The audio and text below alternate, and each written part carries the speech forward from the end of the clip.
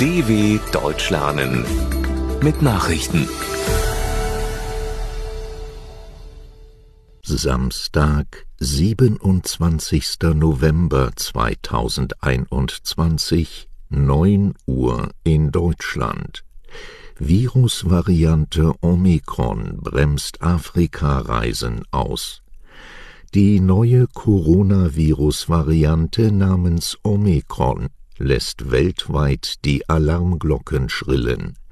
Zahlreiche Staaten beschlossen, sich mit Reisebeschränkungen gegen eine Einschleppung aus dem Süden Afrikas zu wappnen.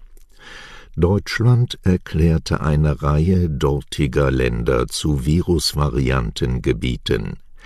Die Weltgesundheitsorganisation WHO stufte die erstmals in Südafrika entdeckte Variante als besorgniserregend ein. Wissenschaftler befürchten, dass ein erhöhtes Ansteckungsrisiko bestehen könnte. Herkömmliche Impfungen seien gegen Omikron möglicherweise weniger wirksam. Armenien und Aserbaidschan nähern sich an. Die politischen Anführer von Armenien und Aserbaidschan haben sich darauf verständigt, die Spannungen zwischen ihren Ländern abzubauen. Ihr Treffen im russischen Sotschi sei positiv verlaufen, teilten der aserbaidschanische Präsident Ilham Aliyev und der armenische Regierungschef Nikol Paschinjan mit. Zu dem Gespräch in der Stadt am Schwarzen Meer hatte Russlands Präsident Wladimir Putin geladen. Nach seinen Angaben wollen die verfeindeten Kaukasusrepubliken damit beginnen, ihre Grenzen einvernehmlich abzustecken. Außerdem sollten Verkehrsverbindungen wieder aufgebaut werden.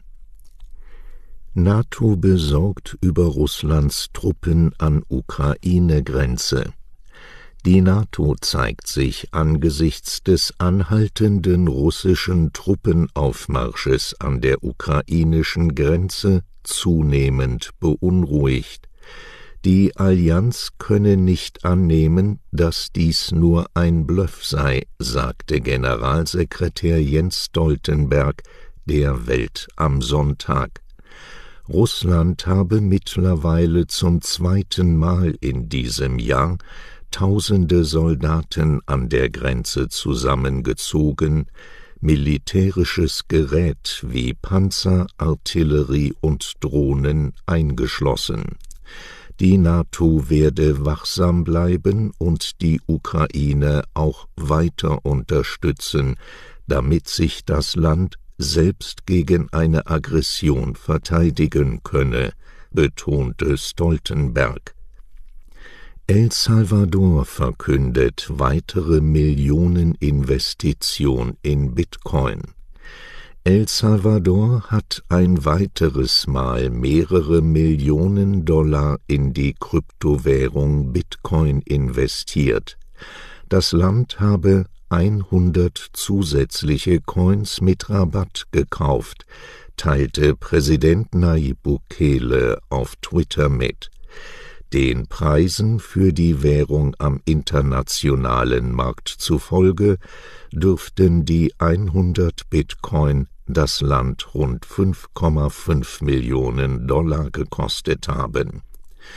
El Salvador hatte Anfang September als erstes Land der Welt Bitcoin offiziell als Währung akzeptiert. Seitdem hatte die Regierung bereits 1120 Einheiten erstanden. Skeptiker warnen immer wieder vor den hohen Kursschwankungen von Kryptowährungen. Frankreichs früherer Umweltminister unter Druck. Wegen Vorwürfen des sexuellen Missbrauchs hat die französische Justiz Ermittlungen gegen den ehemaligen Umweltminister und Fernsehmoderator Nicolas Hulot aufgenommen.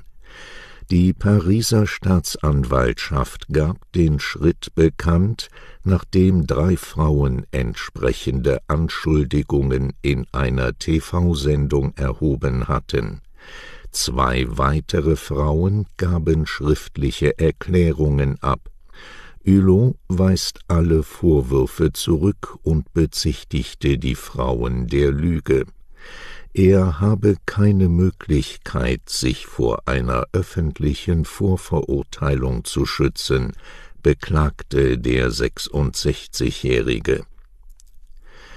Neuer Anlegeplatz für Raumschiffe an der ISS.